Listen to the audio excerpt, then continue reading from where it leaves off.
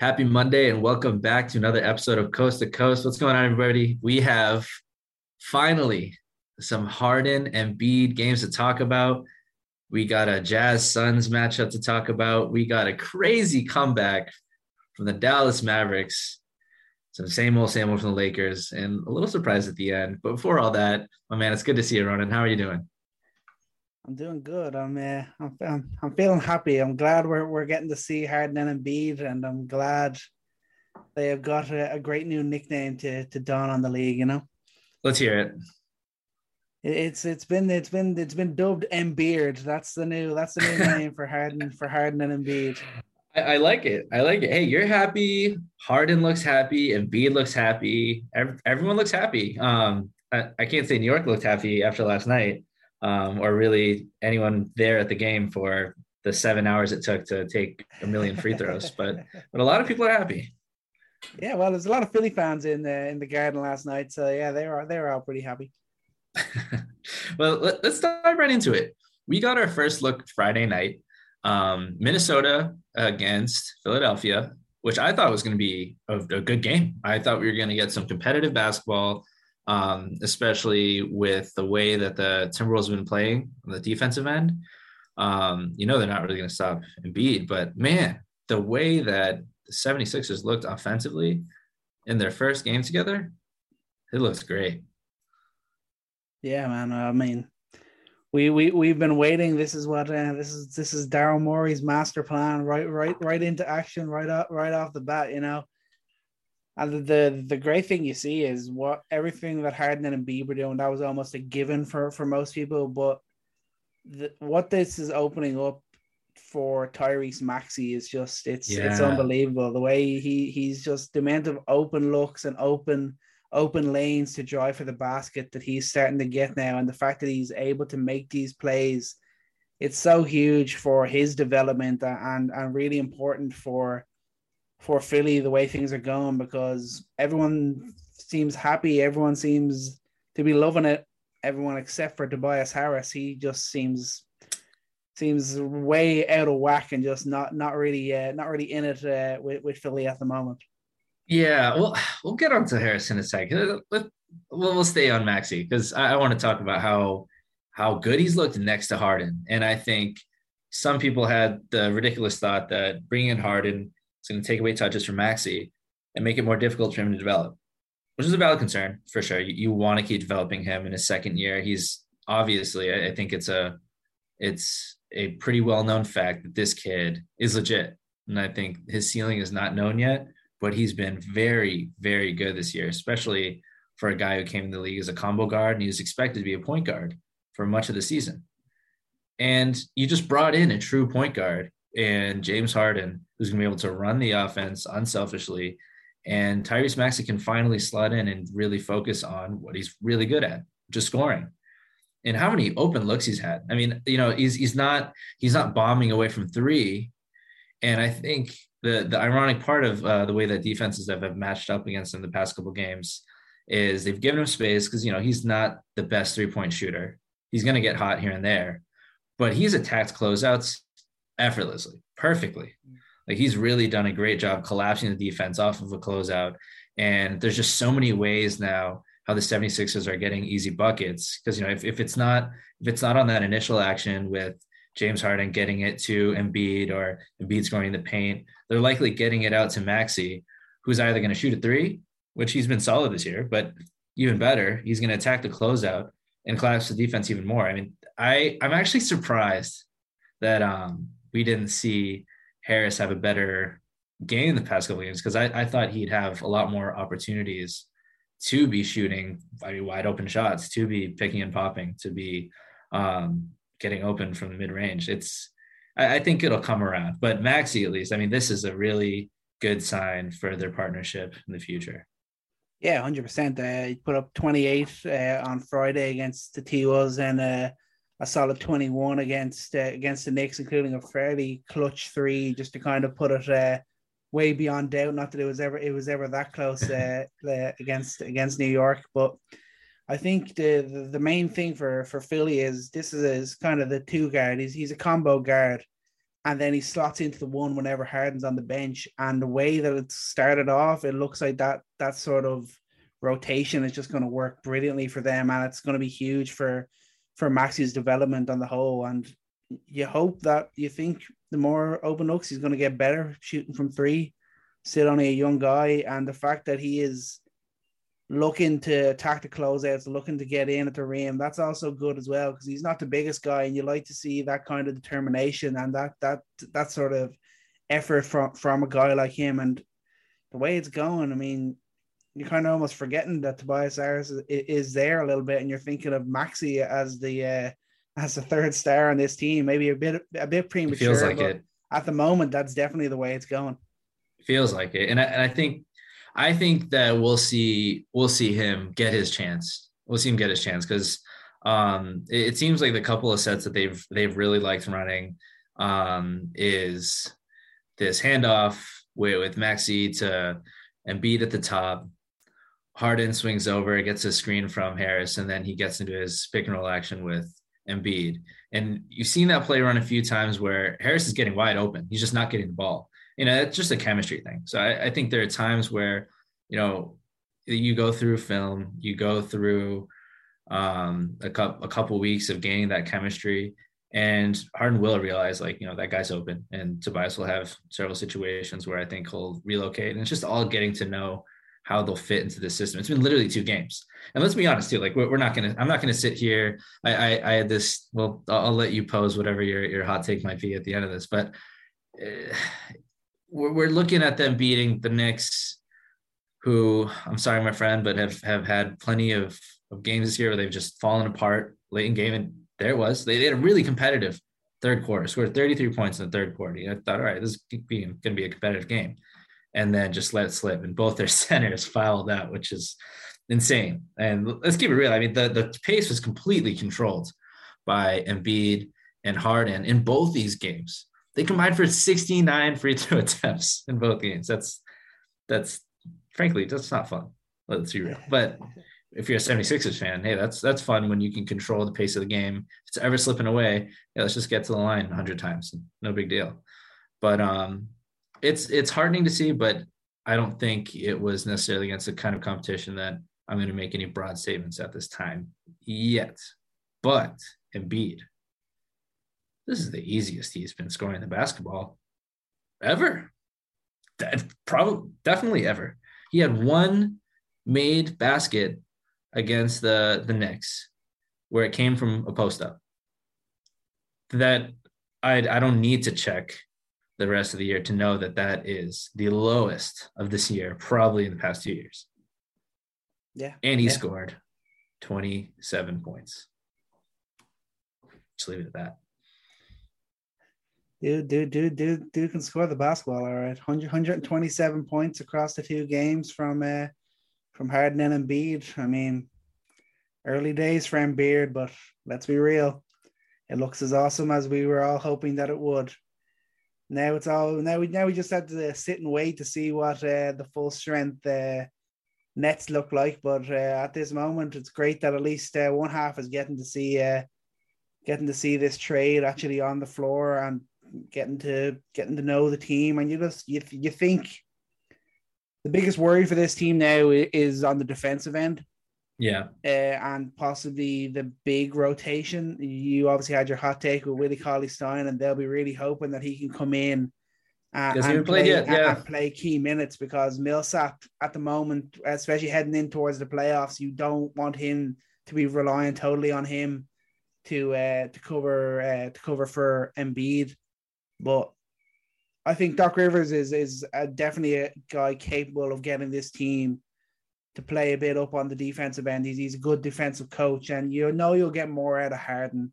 I think he showed the fact that he still got the quick hands when he needs to, and he'll put in a bit more. Obviously, there's plenty of elite guards that he'll be guarding that he still will face trouble with. But I think we'll see a better effort from him on the defensive end here in Philly than probably we did towards the end in Houston and in Brooklyn.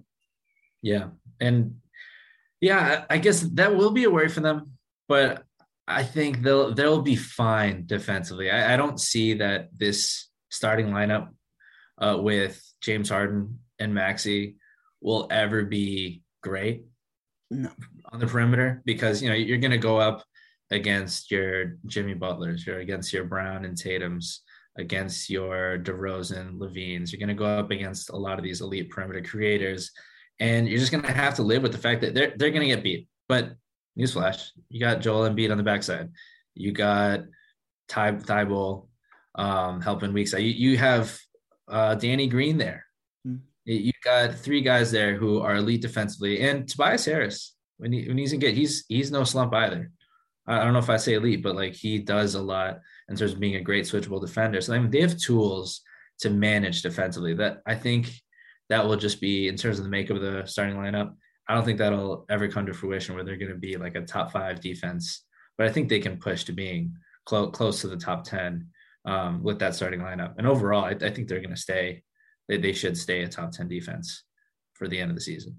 That's all they'd be aiming for, because they could definitely know they can be a top 5 offense without a doubt. So as long as you're on the right side of things when it comes to the defensive end, I think that there won't be too many worries. I think the main aim for them heading towards the end of the season now is mainly about Tobias Harris. I mean, it's been a difficult year for him, and hearing rumors that he might have been included in trade talks and they might want to be getting rid of his contract. I think the main thing for Philly now, and for Doc Rivers especially, is to get Tobias Harris some looks, to get him more engaged with the team and just get him happy, because they're going to need him in crucial moments in the playoffs and towards the end of the regular season here. I thought you were saying they need to score some more points so that they can actually trade him in the summer. At least play well enough to help, and ultimately play well enough so that we can actually trade you when we need to. Well, that too. All right, so you don't have a 76ers hot take? I thought you'd be coming out guns blazing for your boy Embiid. Thought you'd be dropping something crazy here. Well, Embiid, just I don't need to drop anything crazy, because it's all legit. Embiid is an animal, and he's only looking better playing alongside a guy like Harden. It's not affecting his game in any negative way, it seems. It's only looking to give him even easier shots at scoring the basketball, and he was doing pretty well at it when it was about as difficult as it could be for him. So just greatness, making greatness better. That's all I'll say about Philly, the early days of Embiid. So are they the team to beat? Like the team to beat? That's what I was hoping you'd get at here. But I don't think you're fully committed to it yet. Neither am I. No, but I'm not going to fully commit. I'll wait till they get a big win. Then I'll go full throttle then. All right, we'll wait for that.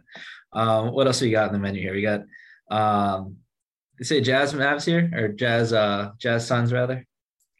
Jazz Suns. It was a good one, a good close battle. I definitely have a few interesting takes from this one, and first versus fourth in the West, and another loss for Phoenix without CP3.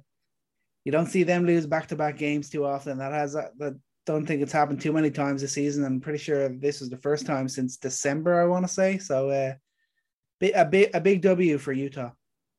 Yeah, huge for Utah. And for me, you expect it, because Utah's coming into form. They've won 8 of the last 9 games. And I mean, plainly put, the Suns don't have Chris Paul. Like you have to win this game if you're the Jazz. And it looked sketchy for many parts of the game, that the Suns were putting together lots of runs. The Jazz just typically, if they're not running a crisp offense, if they're not hitting their threes, if Gobert isn't feasting inside, like they really start to struggle, because then it all just comes down to, okay, Donovan Mitchell, save us. And that's the thing that, when I see flashes of that, Donovan Mitchell is amazing. Does he? And the question for me is, I think the ceiling for this Jazz team, I'm not going to take away this win from them at all, because it was a great team win against the Suns. Are still an amazing team without Chris Paul. I mean, they proved it there. Book is still an unreal scorer, and talk about his passing in a second. But the ceiling for this Jazz team, it feels like, is Donovan Mitchell going to take like a Damian Lillard step? Because in those moments where, If a team like the Suns, who are amazing defense, if they're respecting all their shooters and they're making clean rotations, then the Jazz often feast off of these bad teams who, admittedly aren't going to keep up with how fluid they are on the offensive end, aren't going to keep up with the rotation the way the Suns can on a night-to-night basis. Can Donovan Mitchell just go out there and save them? And on nights like this, he does. He does, and he gets them out of those ruts, and then they can finally get back into their flow. But in the playoffs, can he make that Damian Lillard step where he's going to do that consistently? And that took a while for Dame to get to that point too. Yeah. But that seems to be, to me right now, the question mark for the Jazz, because everyone keeps doubting the Jazz, and I don't doubt the Jazz.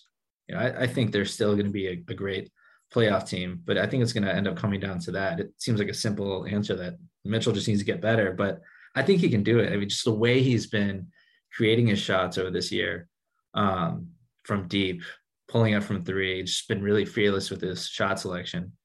I think that has potential. I wouldn't be surprised look at the matchup he had against Murray in the bubble.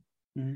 We see performance from him like that. That could be what it takes for the Jazz to take it to the next level. And for the Suns, I mean, what do you think of them? What do you think of how they played this game?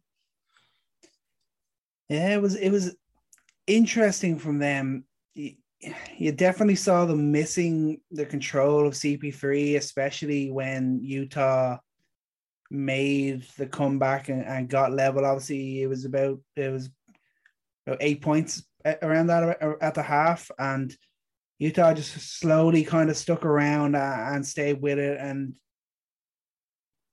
it was just one of those games where they needed Chris Paul. That was it. This is just one of those type of games where you really noticed how his important moments, that and the bench scoring, were the real big difference makers in this game for me. They just had no one that could get close to competing with the impact that Clarkson was having off the bench for Utah, which not many teams can do. Clarkson's arguably probably one of the best bench scorers in the NBA, but that's where they need to get the likes of Payne back.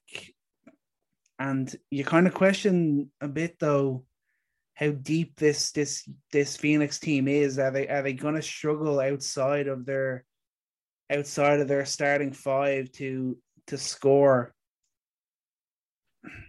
Who needs to score? It needs to be Shamet. Yeah, let's just jump right to it. Shamet is there, and Shamet should not be scoring 2 points. He should not be attempting 1 3.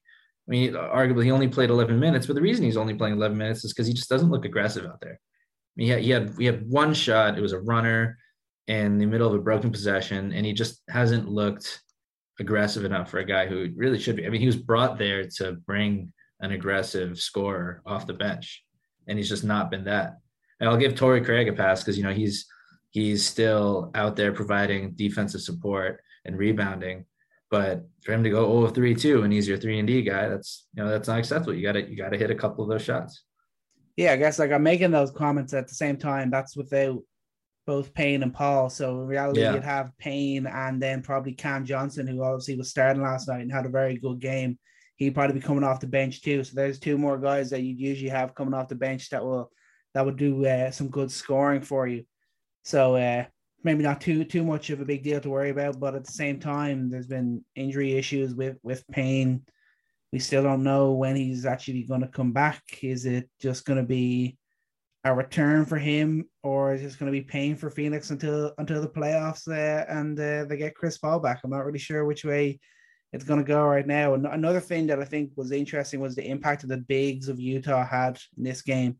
They kind of dominated a little bit. They really took advantage of Ayton and McGee. They were smart and they did their work inside, especially Gobert. He got a lot of looks, and he got a lot of open looks where he wasn't found as well, Gobert. There's a lot of times I think he could have dropped. He could have easily had 25 points. Yeah, he was not happy at all that when he wasn't hit. But him and Whiteside both combined for 10 offensive boards, and that's a lot of points there. Probably it could be the difference in this game. Ultimately, it was only 4 points in the end, and you think if it wasn't for that error at the end, whether you want to blame Jay Crowder, you want to blame the coach, and you just think And you just think if Chris Paul was there, that would not have happened. So they were still very much in this game, and it just came down to an error of judgment. And you hope that they'll learn from that. They won't be too worried about it, but they'll know that could have ultimately been what cost them the win here. Yeah, I gotta just say first and foremost, like Ayton and JaVale McGee have been one of the best duos in terms of big on, big off in the league. I mean, they've been solid all year long, securing rebound.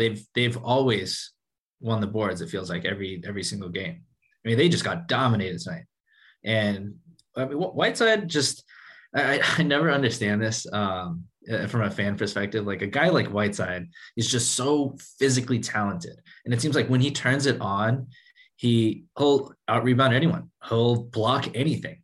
And he'll out position everything. Like he looks stronger and bigger than anyone, kind of the same way that Gobert does sometimes. It's just not always there.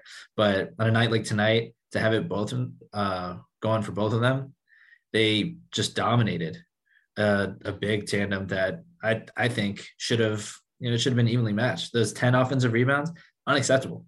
Mm-hmm. Totally unacceptable. Let's talk about that last play, man, because like this is really funny to me because we were both texting about this game. And at the end there, I thought you would be the one to call it out because you are always like the bane of every coach, just like, oh, it's his fault because he's a coach. And then whenever they're winning, it's like the players. But in this situation, it's important, when you're watching end of game, I think back in the day, it would always be a timeout. If you have a timeout, you can advance the ball and you can drop a play, you're taking a timeout, unless you got like Kobe on your team and you're just, or LeBron, and you're just going to like have them find a mismatch and then take it. But I feel like you've noticed a trend over the past 4 or 5 years where defenses you're just seeing that you're going to get a better shot if you go against a non-set defense. And this is one of those situations where was it 10 seconds left or so? Yeah, it's around that, yeah. So they had more than enough time to get up the court and manufacture a shot. And the thing is that the Jazz completely locked up. As soon as the Jazz missed that shot and there was time remaining. Actually, I want to say it was like more like 14, 15 seconds. Sorry, I can't remember. No, it wasn't quite that high now. Was it that? There's more than enough time. I do know that. There's more than enough time to get up the court and get a shot. There was. Yeah. But the Jazz immediately were trapping, and they were covered on everybody. There's nobody open up the court. And you have the ball in Jay Crowder's hands, who they've been trusting him more to have the ball in his hands with Chris Paul out, and he's done great with it. He's done great with the ball. But if you're Monty, like, there's no advantage to be had there. And that was the thing for me. Like, he had to take that timeout. Like that should have been recognized immediately that this is breaking down. Anything that they pass up ahead is going to be covered and going to get trapped. So you just got to take a timeout. So, I mean, everyone's going to flame Jay Crowder for just like literally throwing it to the second row. But, that's a product of a broken, not a broken play, but, just the chaos of getting trapped in the backcourt, and they should have had an opportunity to just run a play. They should have called timeout. Yeah, I mean, they're good enough to be able to draw up the play, and I know like you have to put blame on the coach as well. Monty Williams should have just called that, especially without having Chris Paul there. Maybe if the ball was in Chris Paul's hand, maybe you go, I can trust him to go and get this done. Or Booker, if Booker and any of the guards, anybody. Yeah, it was in Jay Crowder's hands. And obviously, Monty Williams should have called it, but when he didn't, even if they discussed before, Jay Crowder should have known himself. He's experienced enough at this stage.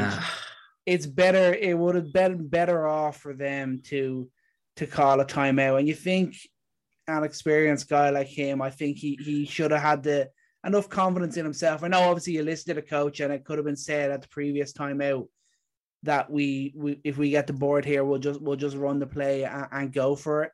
I get that, but I just think he should have known that the best thing for them to do was to call timeout there and just take the heat if he gets it from the coach. But it would have put the team in a better. That's not Jay Crowder, man. That's not Jay Crowder is gonna flow with whatever the team wants to do. And if Monty's not calling a timeout, it's go time, and that's a mentality. If coach is not calling a timeout and you're running up the floor, you don't just call a timeout, especially Jay Crowder. Maybe Chris Paul or maybe Devin Booker, but definitely Chris Paul is only the only guy who's gonna go against the grain and be like, okay, we need to stop the play here.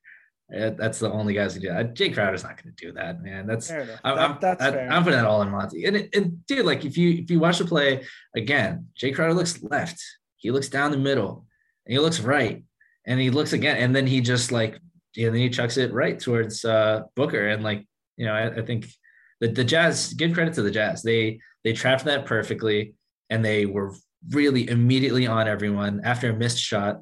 A lot of times after a missed shot, end of game, you're just running back, just trying to get back in, but they got to their man immediately. So I thought that was, you got to give credit to the Jazz there. Yeah, that's fair. What about D-Book? What about D-Book on the whole? What are we thinking? We've had 3 games now of Devin Booker basically playing as the point guard. Obviously, it all looked rosy and peachy after the first game, 25, 5, and 12. From him, and he had 6 steals too. That's that more than making up for the amount of steals CP3 usually gets in a game, and that big win over OKC. But then you're kind of like, well, I could have a good game against OKC the way yeah. going at the moment. And then in the 2 games since, he's still put up good numbers. He's still shown the ability to pass, but it's been in back-to-back defeats against the Pelicans and the Jazz, and it's just not his game. He can do it when he needs to do it, but you definitely say that it just doesn't feel like his game. He needs someone else there to be the lead play setter, and he'll do it when he needs to do it. But it's just not really Devin Booker's game when I'm watching him in this position. I disagree with that. I think there's levels to this, right? Like, I don't think he's a championship level point guard. Mm-hmm. He's by no means Chris Paul. He's by no means that on that level where he's going to lead a team completely. But I thought, given that he's given full reign of being the lead point guard, I thought he's played well. I think he's been a good, at least replacement level point guard. Like, he's not just making like the easy dump off pass or just passing out of double. Like, he's making advanced reads. Like, he's making skip passes to the corner. He's making it to the second, third read on pick and roll. Like, and I think that passes that he's made, the advanced level at which he's made, I think that you should give him credit for that. You should get credit for at least playing to that level. It's not leading to wins right now. And you look at the score against the Pelicans and you say, I mean, how are you losing to the Pelicans by 15 points? But hey, the Pelicans, we're going to talk about them in a second, but hey, they've been good, especially defensively. Let's give them a little credit there. And against the Jazz, it's a fantastic team. So, I mean, these are games where when you lose Chris Paul, you go from being a best team in the league to a great team, and great teams are susceptible to losing games like this. And I think it's actually been the what I come away from this is thinking that I think Devin Booker could do more when Chris Paul comes back. And I think that should be explored, because I think he's making a lot of clean looks for guys. I think they're having a lot of shooting luck not go their way to the tone of their shooters going completely cold against the Jazz late in the game. But I don't know. I don't walk away from this and think Devin Booker's not a good playmaker, or he's not good enough to bring him there. Because I don't think that's his role, number one, but I think he's been good enough to keep them in a position to win some of these games. But other factors have been more key to why they don't come away with the dub against the Jazz and against the Pelicans. Yeah, no, of course. I'm not trying to take things away from D-Book, but I would just say that I think when campaign is back, and I think that should be soon, I'm hearing that I think he's taking part in full contact practice. He's doing his full warm up out with the team. So hopefully he should be back in the next week or two. I think they'll look like a more balanced team when he is back as the lead playmaker. Then obviously they're not going to be as good as when Chris Paul's doing it, but I think they'll look like a more balanced team with both Payne and Booker in the backcourt. at least we're not seeing any hit on Booker scoring anyway. Obviously, he had 13 in that fourth quarter against the Jazz, and his shot was looking smooth. So you just hope that what we talked about before is that CP3 could be gone in a couple of years. What sort of way is Booker going to be as the leader of this team? Is he going to be able to take up that slack, or is he going to just be going back to being the scorer? And let's be real, he'll be hitting his prime years then. So it'll be interesting to see what way that goes. So not trying to take anything away from D-Book. He's doing really good things, but I will say there'll be a more balanced team when Payne is there in the backcourt with him. Yeah. I think it's fascinating to think about how dominant the Suns have been. I mean, they're 49-12 right now, and I'd say they're probably 51-10 if they have Chris Paul right now. Yeah, they've been so good, and they dropped down. Like I said, we'll see what the numbers look like after the end of the month without Chris Paul, but I think they dropped down to they're still a top 5 team. And they're still going to be that. But yeah, I think Devin Booker, long term, you're right. He's not going to be their long-term solution at the point. Cam Payne's not going to be a long-term solution. But right now, they're just living in the moment. And the worry for Chris Paul right now is if he hits that 8-week mark, we're talking games in the first round. It's on his shooting hand too. You got to remember. Yeah. And it's bad enough right now where it's on his thumb. And that's, that thumb injuries are bad. Like that, simply put it, on your shooting hand, that's not good. And I'm going to assume the worst here. And honestly, things to be close to that 8-week mark, just given his age and given how careful they're going to have to be with it. But hopefully they hold on, and hopefully it's not a scary first round matchup, depending on who makes it out. Before we talk about Pelicans, actually, let's jump on to the craziest game of Sunday. Luka pulled out some magic, but he didn't do it alone. He did it with Spencer Dinwiddie, and he did something he doesn't do very often, and he defers. He allows this team to break a 19-point deficit, I want to say. 21. 21? Well, it was 21 late in the third, and then it was actually back up to, they got it down to about 9, and then it was back up to 19 earlier in the fourth, and then the Warriors just went to hell. Yep, at that 19-point mark, in 7 minutes, that disappears. And where do we start with this? Because one, I think this is something to be said about the Warriors. I think we can make some conclusions about what the Warriors have been struggling with. And for the Mavs, this is a statement for their defense, first and foremost. I mean, they're if people haven't seen it, they're seeing it on national TV right there, just how engaged they are defensively. And I think this is also a product of, Porzingis was great at defending the rim at times, but in terms of having a lot of mobile bigs who are going to be able to switch and help, Maxi Kleber is awesome. Dwight Powell is awesome. Those guys with more minutes and more run, I think, are going to do some damage defensively. Reggie Bullock on Steph Curry did about as good as they were capable of doing on Steph Curry. Absolutely. Got to give Reggie Bullock some credit there. But defensively, they were all connected. And Luka Doncic having some great defensive stops too. Mm-hmm. But let's get to the offensive side. The Warriors, this is another moment where they've gone stagnant. You see Curry go 2 for 8, and it's not that he's just missing. He's getting doubled just constantly. That's what you have to do. You double Steph Curry, but you hope that the other guys fill in the gaps.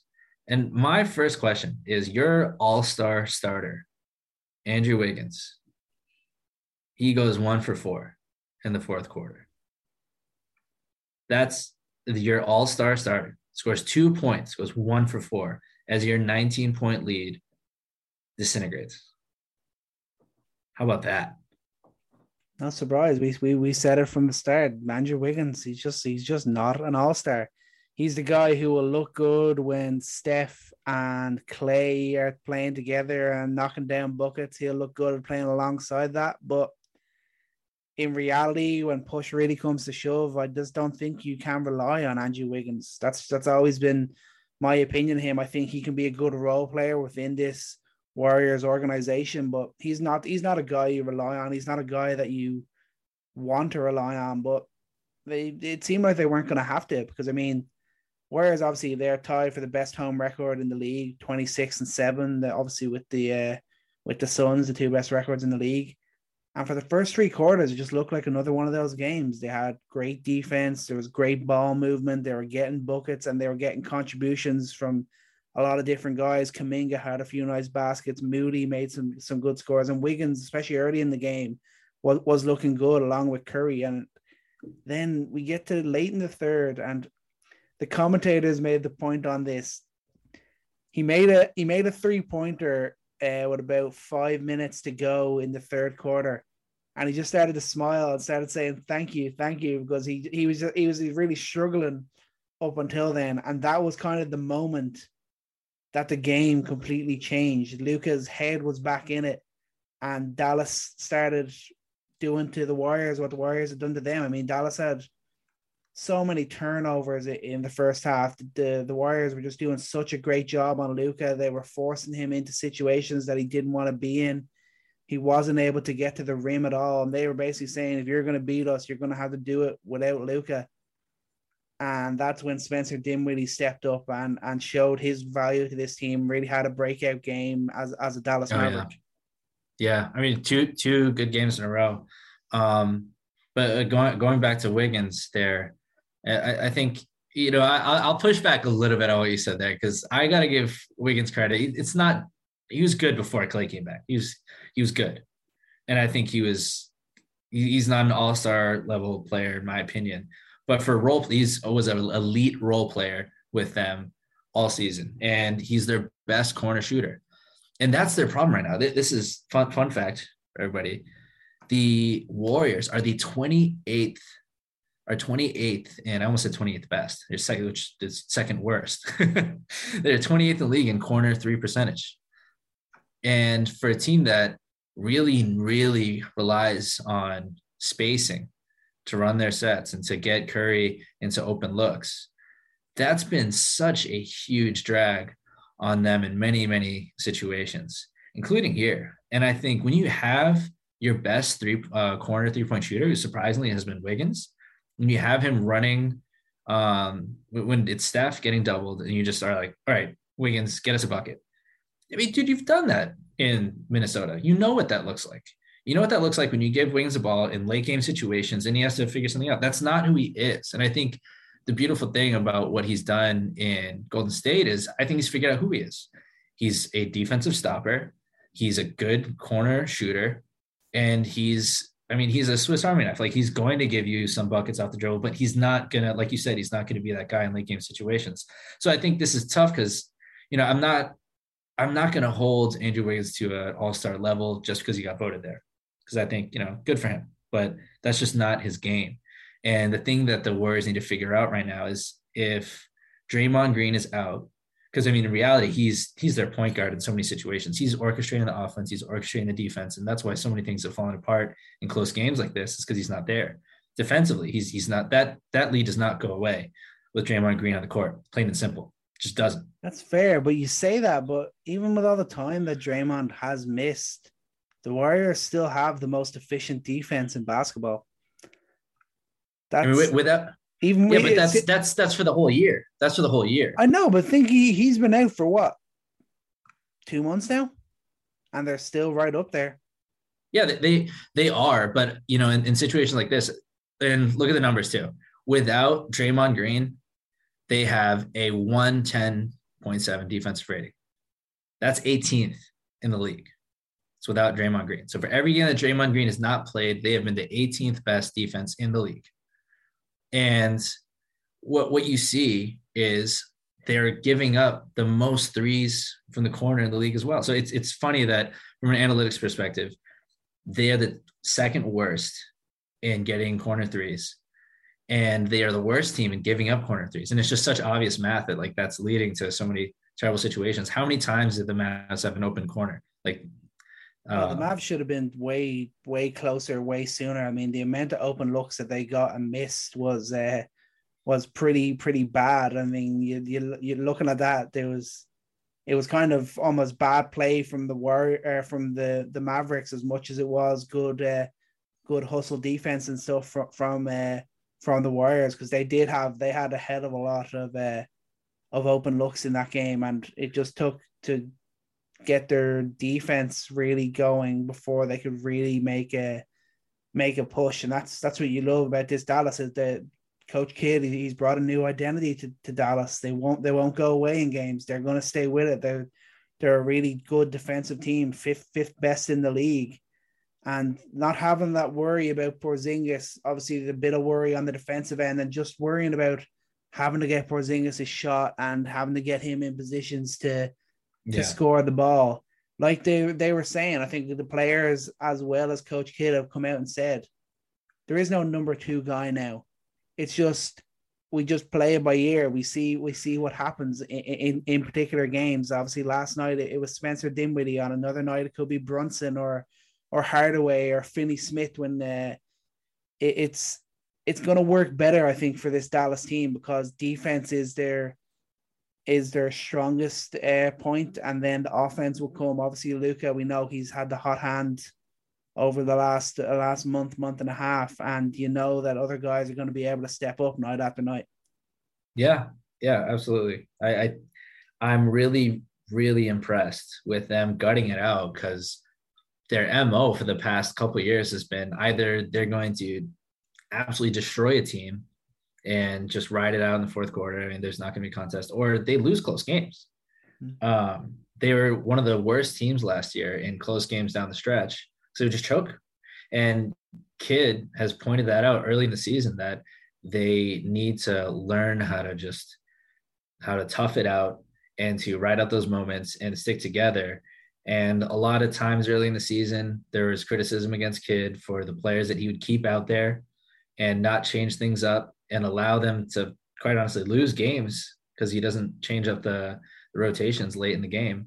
But he specifically said that he was testing them. He's testing guys. He's trying to prepare them for these situations. And I think this is a great result of what they've been practicing and preaching all season long, which is to stay in games like this and to stay committed to the defensive end and stay committed to, finding the hot hand and continue to play their game.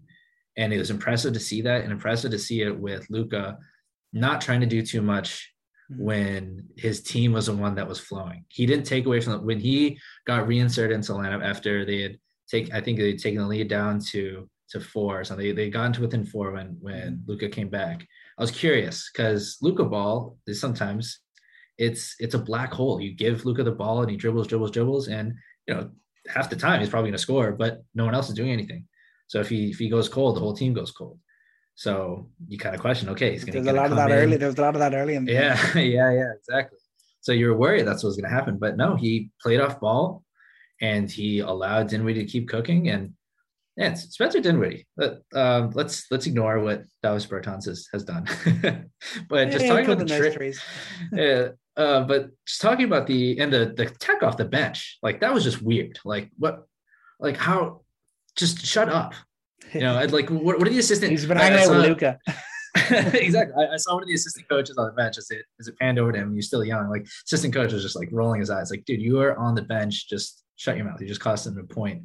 And meanwhile, you're costing them 1 million points on the other end because you're not actually playing any defense. But Spencer Dinwiddie, this was the hope of the Porzingis trade, is I think you divide that contract into 2 guys and maybe one of them rehabilitates their value, because Bertans, he should be a knockdown shooter. He should be worth that contract. And Dinwiddie should be an elite offensive player. That's what he has been. And he's shown it past 2 games. And maybe it's just change of scenery. Who knows? But sometimes it just takes something that we as we don't know these players personally. We don't know their lives. We don't know what things are like. Maybe he just really didn't like Washington. Maybe he wasn't into the food scene there. I don't know. Maybe Dallas cooking's better for him. But dude, he's been great in 2 games so far. 67% in his first game, and second game he was on fire. 71% from the floor. He's playing efficiently. That's been his issue all season long, and he's to give that to Luka is something different because you have Brunson there for sure, but he's just that other guy. He just And gets to to have score as well. That's big for yeah, him as well. It's about scoring. It's not about being the play setter. You got Brunson and you got Luka to do that. He just gets to he just has to worry about putting points on the board. And he did it in a big way last night. And he's a guy that can keep on doing it for the rest of the season for Dallas. yeah. And Luka, you saw Luka set a couple screens. The dude's a big guy. He would be a perfect inverted pick and pop partner for both Brunson and Dinwiddie. I mean, he's got a big body, depending on who your matchup is. And if you're a smaller guard, like that's not a guy you just get easily around. But I think they can really mix things up here now that they have two legit creators around Luka. It's not just Brunson, because honestly, outside of Brunson, before they got Dinwiddie, it's like, who else are you really putting out there? Like Dorian Finney-Smith isn't putting the ball on the floor. Bullock's not putting the ball on the floor. None of your bigs are putting the ball on the floor. Josh Green is still too young. Like now they have two other guys that they can rely on. It's going to be huge. It's going to be absolutely huge. Yeah, 100%. And just the major testament that you put to this comeback and this win. This is the first time since 2007 that the Warriors have lost a game at home after being up by 20 plus points. 62 straight games they've won when they're up 20 points, 20 plus points at home. So that's it's just a testament to just how much effort it took and how big this comeback was for the Dallas Mavericks. And another sign of Steph Curry's recent struggles outside of that All-Star game. He's still just not at the level that he was at the start of the season. I mean, I was loving him in the first half, especially the way he went from being a decoy facilitator to the scorer when he needed to be. It was just classic Steph Curry. Then he gets 5 points in the fourth quarter. That's classic Steph Curry. He's getting and this is what it comes down to. I'm going to say it again, Draymond Green. And we didn't get to finish this point because you brought up the Dinwiddie, and I had to just go off on how amazing that was. But the thing is that everything stems from Draymond, and we've noticed that. Like we've noticed it more than ever here, and I'm glad that people are finally recognizing how integral he's been. How many years have you spent just saying, "Oh, Draymond's only good because he's on the Warriors, all these good players"? Like no, like Draymond Green is the core of making that work. Like Steph Curry is going to do a lot of crazy things on his own for sure, but to consistently win, it's up to him. On the defensive end, you have great defenders. You have Wiggins there. You have Gary Payton Jr. there. You have Looney. I mean, even Moody's a good defender. Kuminga's been great, but they're all great individually. But as a team, he just holds them together. You see how much he's communicating, telling people where to switch, where to go, what plays being run, even at times. And that is that's such an intangible that you won't ever see on the stat sheet, but you see it in game that they're just not as together. And you notice that in the fourth quarter. And offensively, it's a lot of the same thing. There's a lot of stagnation when Curry's getting doubled. And like I said, you give it to Wiggins and you know what you're going to get from that. So I guess, like, who did they look to here to fix that? Do you look to Jordan Poole? Is he ready? I mean, he maybe should be stepping up. He can definitely do more than he did last night. He was he probably do a little more than 4 points. Yeah. Yeah. He was really not at it at all. But I mean, in the final 10 minutes of the game, the Mavericks went on a 33-8 run on the Warriors home floor. Like that is just insanity. Like how are the Warriors only putting up 8 points? I mean, respect to Dallas, respect to the defense, but something's not right there. I wonder what they try to do. Cause I think to me, it feels obvious that that's not the way to get out of these games is not when Steph Curry is getting doubled, is not just dump it to Wiggins and hope to see what happens. I hope that they do something a little bit more creative at the end and something more simple for them to run without Draymond there. But I don't know, maybe you throw in Otto Porter Jr. I just don't think, you get a lot of defense out of Gary Payton Jr., but he's not going to be able to play make or help them space the floor. I mean, you saw him clank a three near the end, and honestly, the Mavs weren't really paying attention to him. They didn't care about him on the defensive end. But guy like Otto Porter Jr., I mean, he can pass in the pick and roll as a ball handler. He can pass as a roll man. He can shoot. He can create his own shot. And maybe everyone can say he's washed, but when he's been given opportunities to be featured in this Warriors offense, I mean, he's put out. He hasn't done it consistently because I think there hasn't really been the bandwidth for that. But with Wiggins struggling as a creator, you got to look elsewhere. Like, let Wiggins do what he's good at right now. Don't force him to do something that he's not, because it's just going to keep exposing the player we've tried to make him for years. He's just not that. Maybe it's ridiculous to say. So the solution is Otto Porter Jr., but we got to get creative with something there. Yeah, I trust Steve Kerr to get creative. I mean, they have the system, the way this Warrior system works. It's so easy for players to come in and fulfill a role. And Steve Kerr is one of the top coaches in basketball, and that he'll be able to figure it out. Yeah, for sure. Are the Lakers going to figure it out? Oh God, the Lakers just give it up. I mean, it's just pathetic. It's really, really pathetic. And seeing everything last night of them getting into more words with their own fans. I mean, it's just everything is just going to hell in LA. And my God, how has it got to this? Like, they lose to the Pelicans, who the Lakers are the 9th seed. Pelicans are 10th seed. The Pelicans are 2.5 games behind the Lakers. The Blazers at 25-36 are also 2.5 games behind the Lakers. The Spurs are 3 games behind the Lakers. The Kings are 5. They're pretty dangerously close to falling out of the playoffs entirely. What percent chance does that happen? It is higher than I ever thought it would be. I don't know what sort of mark to give it right now, but I'd say, is it a 50-50 shot at the moment? The way they're playing, it's kind of looking like it, especially Davis for likely 4 or 5 more weeks. So that's pretty much the entire regular season. They've got, I think, the 3rd hardest remaining schedule. Second highest.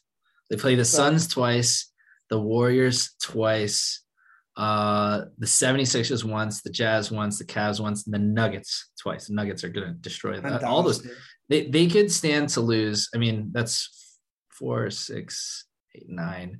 They could stand to go, like, at best 4 and 5 in that. More likely 3 and 5 in that stretch, and that could spell doom for them. Yeah. And then they play the. I mean, these are the games they need to win. You need to beat the Pelicans. I was just praising the Pelicans, but like for the Lakers, this is like desperation mode. And if I hear from another like Westbrook, Melo, or LeBron that this is a team made for the dude, you're not even like, you're about to be out of the playoffs. Like, I don't care what you can do the playoffs. You have to get to the playoffs first. Like, that's just the most ridiculous thing to say about it. Like, you have to beat, like, literally in Tankathon, it's a really easy format to see what the strength of schedule is. And you have one column that shows toughest opponents and the other column easiest opponents. And the Pelicans are listed there. These are the guys you got to beat. No, it's been happening all year. You can't even really call them trap games for the Lakers at the moment, just the way that they've been so average this year. But the amount of games that you would think at the start of the year, you would have looked at them and said, yeah, dead cert, Lakers are going to win that. And they have just completely blown it. I mean, it's usually just LeBron James and against a starting 5, or maybe you see flashes from Malik Monk and AD when he was healthy.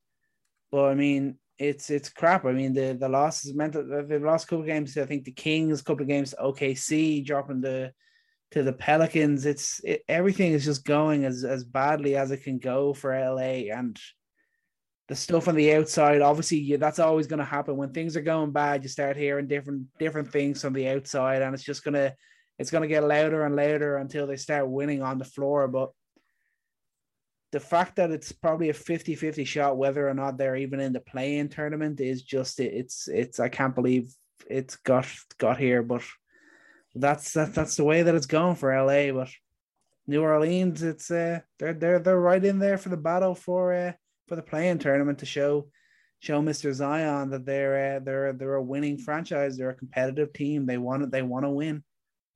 I forget Zion. We'll talk about him in a second. But I mean, for the Pelicans, I mean, CJ McCollum and Brandon Ingram are really synergizing. They have two guys on the wing that can create their own shot. And for the Lakers, just absolutely torching anyone that they put in front of them. I mean, CJ McCollum and Brandon Ingram are great. And I'll just leave it at that. They're great. There's no but.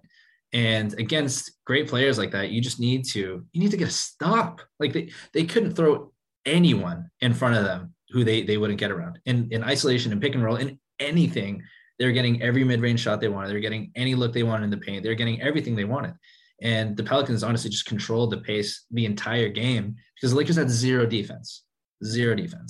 And I'm going to say it all year long. This is what happens when you get rid of all your good defenders. They just don't have anyone to deploy out there to defend a team like this. And I think, it's just another case of why this team isn't going anywhere, because even if you have Anthony Davis out there, is Anthony Davis going to clean up every perimeter mistake all game long? He's going to get hurt doing that eventually. And that for me is why, I want to make this the moment that like we stop talking about how bad the Lakers are, because what are we gonna do? Like come on here and like talk about why the Kings are bad every time, or talk about why the Rockets are bad, talk about why the Pistons are bad. The Lakers are just bad because they're a bad defense. And, like we have to come on here and talk about it because it's LeBron. But they're just good. Yeah, the teams you mentioned, they're meant to be bad, and the Lakers are meant to be good. Exactly. Like it's a moot point at this point, because I think at this point of the season, we've seen it play out. We know what these teams are. We know what they can try and change, but for the most part, they are what they are. This team is bad. They can be explosive at times offensively, but defensively, they're never going to be good. And that's because they do not have the talent to stay in front of anyone. CJ McCollum and Brandon Ingram are great. You're going to run into a lot of guys like that in the playoffs. You think you're going to stop them? Hell no. They are going to get in the play-in. And I don't want to hear anyone being like, oh man, that would suck to be the second seed or the first seed and have to face LeBron. They're going to get washed by any of those teams. Pick any team. The Suns had no problem getting by them after the play-in last year. Yeah, pick any team in the top 3, pick any team in the top 5, and they will wash the Lakers because they don't have any defense to prevent it from happening, period. And it sucks that this is the situation we're in, but let's give some credit to the Pelicans, give some credit to CJ, give some credit to Ingram, give some credit to this rookie. Herb Jones looks really good. He didn't have an efficient night. And in terms of defense, in terms of some things he did on putting the ball on the floor, impressive. A couple of nice Euro steps. And I'm like, hold on, I did not know he had that in his bag. So good to see them having some real development there. Finally getting some minutes for Jackson Hayes. JV looks great. Tony Snell is an absolute sniper. Devontae Graham looks like he's going to be really great off the bench. Again, didn't have a great shooting night, but the quality of shots that he got. Devontae Graham is one of those guys that he will take contested 3 and make it look good. Like he's always close to hitting those, and he's just a difficult shot maker. Najee Marshall is another guy who's developing, and like they just have all these guys. Jose Alvarado, like so many stories on this team that matter. And I think that they're starting to develop a culture and identity around this player development and defense effort, and just looking up to CJ. If they need a bucket, look to Ingram, look to CJ. Like they can get it, and they can play make for others. No, let's keep this going with CJ.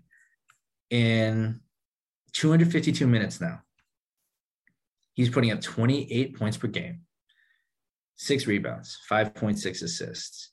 He's shooting 53% from the floor, 43.4% from 3. He is on an absolute tear. Yeah. That change of scenery, it just works for people, Yeah. Didn't really know what was going on with Portland. It kind of feel like he was they were muted talks about him leaving pretty much all year. And maybe now that he's finally got out of there, he's back to being the CJ McCollum we've known, who has been playing along Dame all these years. And he's looking really good. He's looking really happy. And one thing that he's doing is just showing that he's one of the good guys. You know, keeps sticking up for Zion whenever anyone Yeah, I like tries that. to I go at like him and that. that. Well, you'd hope that he is. He's the president of the player Yeah. association, so he kind of has to be like that. But it's great the way the impact that he's had so early. And obviously they're gone 3-4 in the games with him so far. But the big thing is they've played some good teams in that time as well, like Miami, Mhm. Memphis, Dallas, Phoenix, LA, and 2-0 out of the All-Star break on the road against Phoenix and LA. You're a Pelicans fan? Yeah, I'm pretty sure you're taking that. So let's keep it going with this Pelicans fans. Let's put our GM hats on and let's play a game here. I've been seeing so many Zion trade hype stories from Clutch Points and whatever trash click websites are out there, basically saying your team should trade for Zion and why. And here's why. And this is a really interesting question to me because I've been thinking about this for the past couple of weeks, and the situation they're in now, Zion, you don't know where Zion's head is at. We don't know if that's affected how New Orleans management want to move forward. But if you're in New Orleans, the question for me is if you can convince another team to give you a king's ransom for Zion, which I think you could still think of, if you can get a package for picks and a lesser young star, you're not going to trade Zion for Ja. You're going to trade Zion for Shea. But maybe you could trade Zion for, I don't know, like a Miles Bridges and a bunch of picks. Maybe you could trade Zion for like John Collins. Like I'm just throwing names out. These aren't real things, but I'm just thinking like a second tier star, young player, and picks or other players. Given the culture that you've built here so far, like you're starting to build some real chemistry with this team. Yeah, I don't want to hear, oh, they're just the 11 seed. Like they're a team that's actually competing out there. They're legitimately putting together good play on the floor, even through losses. Without their best player, let's remember that. Exactly, and that's the whole thing. So, I think Zion fits into this. If Zion is hey, this I'm here, I'm going to commit to this team, blah blah blah, and that matters, and I think that would change everything. But if the reality is that he's not committed, and tea leaves aside, like that's a possibility. Look at how all the player empowerment has affected everything in the league. Do you consider that as an option to continue building moving forward, especially with his health issues? I mean, maybe they trade him back to LA and get AD back. Maybe that's what they'll go and do. Get another cripple back on the team there. Yeah, happy days. They never wanted them to go. You can bring him back now and get rid of that Zion fella. But I mean, it's definitely possible. I hope that Zion's head is right and he realizes what's going on here in New Orleans and he decides that he wants to be a part of it. Because you think of possibly a starting lineup with Zion, Valanciunas, Ingram, McCollum, possibly Herb Jones. That could be a legit lineup, and especially the fact that Zion was doing so many good things when he was playing with the big and Steven Adams last year. Valanciunas is the big, way more suited to Zion's game because of the scoring that he can do outside. So he would only be in a position to do better if he came back into the New Orleans team as things stand. But say he doesn't want to. Say he doesn't want to. Like, are there teams out there that would legitimately take the risk of mortgaging? Are there any teams out there that would put together a package that's worth Zion Williamson? Let's start with that. Yeah, 100%. There are teams that would be willing to make that move. I think you mentioned John Collins possibly. I think the Hawks would definitely. I think you could see them trying to make a package, possibly Collins and a couple of first rounders. I think that's something that they'd maybe consider. It all comes down. Let's say the team can do. There's a test done. They can prove that this isn't going to be a continuing threat for Zion. He's actually going to be able to come back. Is there some way that they can do a medical before making a trade? I don't know. they have a lot of crystal ball readers there in New Orleans. Yeah, you ask one of them and they'll tell you Zion will never get injured ever again. Make this trade. Yeah, like you kind of almost want to do a medical, but he's definitely still worth taking the chance, especially if you're kind of a better team as well. I think you look at possibly, obviously, the Warriors and the Suns were two that were mentioned by Clutch Points and their thoughts, but they're definitely two teams that could build a package, and it would definitely be worth the risk that you're taking with a guy who has shown his injury problems. But people always like to make this comparison. Maybe they'll just have to have the hope that Philly did with Embiid. You know, all the injuries he had in his first few seasons. Hopefully, it's a similar sort of thing with Zion, and he can come in and be that generational guy that the Pelicans thought they were getting when they drafted him. That you had a parade when they got the number 1 draft pick. He was the most hyped guy since LeBron James, and unfortunately, injuries with the air quotes around them there have stunted his growth as a player in this league. But I think there's definitely teams that will look at him, and Golden State, they're looking to be able to, they're just a really steady franchise, really good franchise at the moment, but their core players are getting a bit older. They've got a few good young guys. If they threw a package that maybe possibly Wiseman and Kuminga, Wiseman and Moody, and maybe a first rounder or two for Zion Williamson, that could be a unbelievable deal if they can work something like that. I don't know. Do I say yes to that? I don't see. The thing is, like last year, I'd say immediately yes. Yes. Give me that package. But if I'm the Warriors and you call me right now and you say I'll give you Zion for all that, I don't know. I pause. I think hard, but I pause. I don't immediately say yes because I think to myself, okay, Kuminga's looked awesome. He's done a lot of great things in a tertiary role, and he could be like the next. I mean, he's got that Andre Iguodala body. He's got the defense, and we haven't seen enough from Wiseman. I don't know what if he ends up being great. Moody, I invest a lot into him. I think the fact that I can think about those things and be like, I don't know if it's worth risking for Zion and picks. That I think that speaks to it.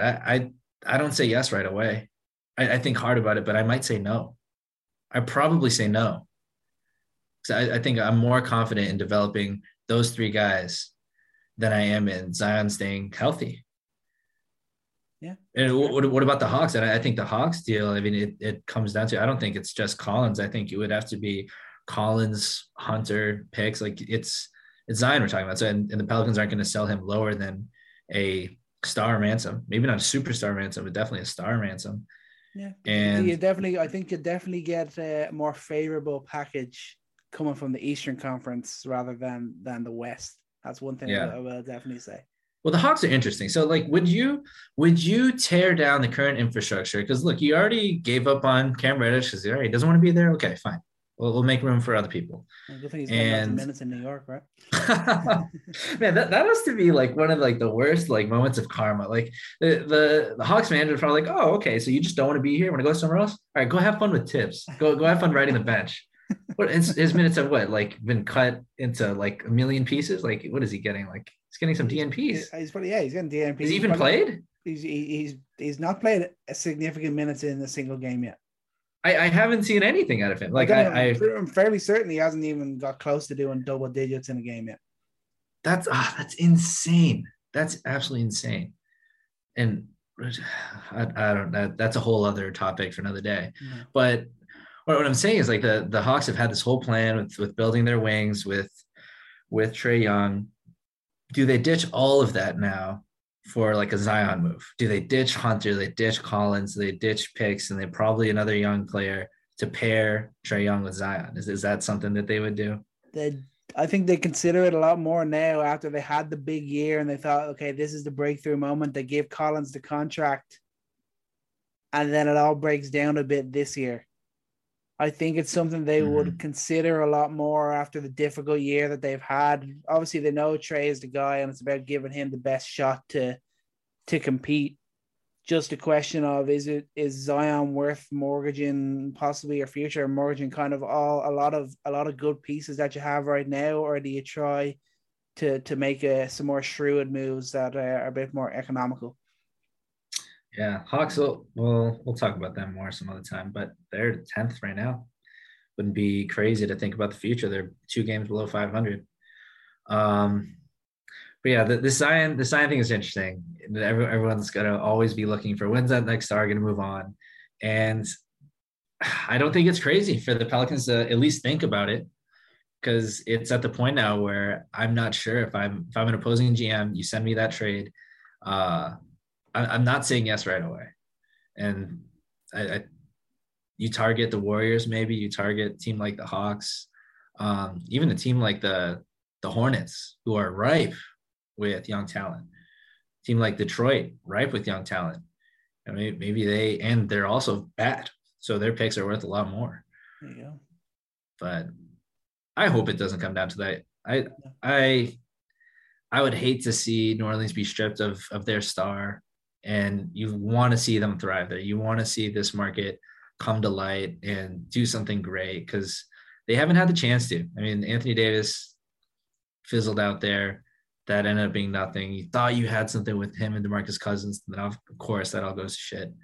Anthony Davis forces his way out. And then you finally get this glimmer of hope in Zion. And from what we saw from him last year, like, this is the way the story should end is Zion comes back focused next year, healthy. They just spent a whole year developing all these guys who are going to be able to help him next year. And they brought in a veteran in CJ. And Brandon Ingram, at this point, he is a veteran. And he is an all-star caliber player. You got 2 all-star caliber scorers around him. And if you guys – and they have the defense too. They've been developing defensively, and that's been a huge issue with Zion teams in the limited time he's played. So there's a formula for this to work if he just comes back and commits to this team. And I hope that's how it ends. Yeah, let's get at least a year. Let's at least get next season of an honest year with Zion in this lineup, and let's see if it's got the potential that it looks like it does on paper, because there's definitely a potential there. You slot Zion into this current Pelicans lineup, and you got something legit there, no doubt. Yeah. Well, guys, thanks for sticking around with us. We've rambled on long enough. So it's always plenty to ramble on about when you have such good games over the weekend and random Clutch Point articles, which actually made for good conversation. So thanks, Clutch Points, even though it's usually hot garbage. But at any rate, guys, thanks for joining us. We'll talk to you later. Go Bulls tonight. We got to get this win against the Heat, man. It's going to bring me tears. Game. But we'll see you next time, guys. Peace out.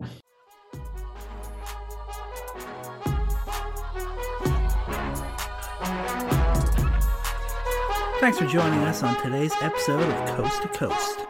Don't forget to hit us up on Instagram and Twitter at Coast to Coast NBA Podcast to hear your takes discussed right here on the show. And remember, take every shot and love every moment.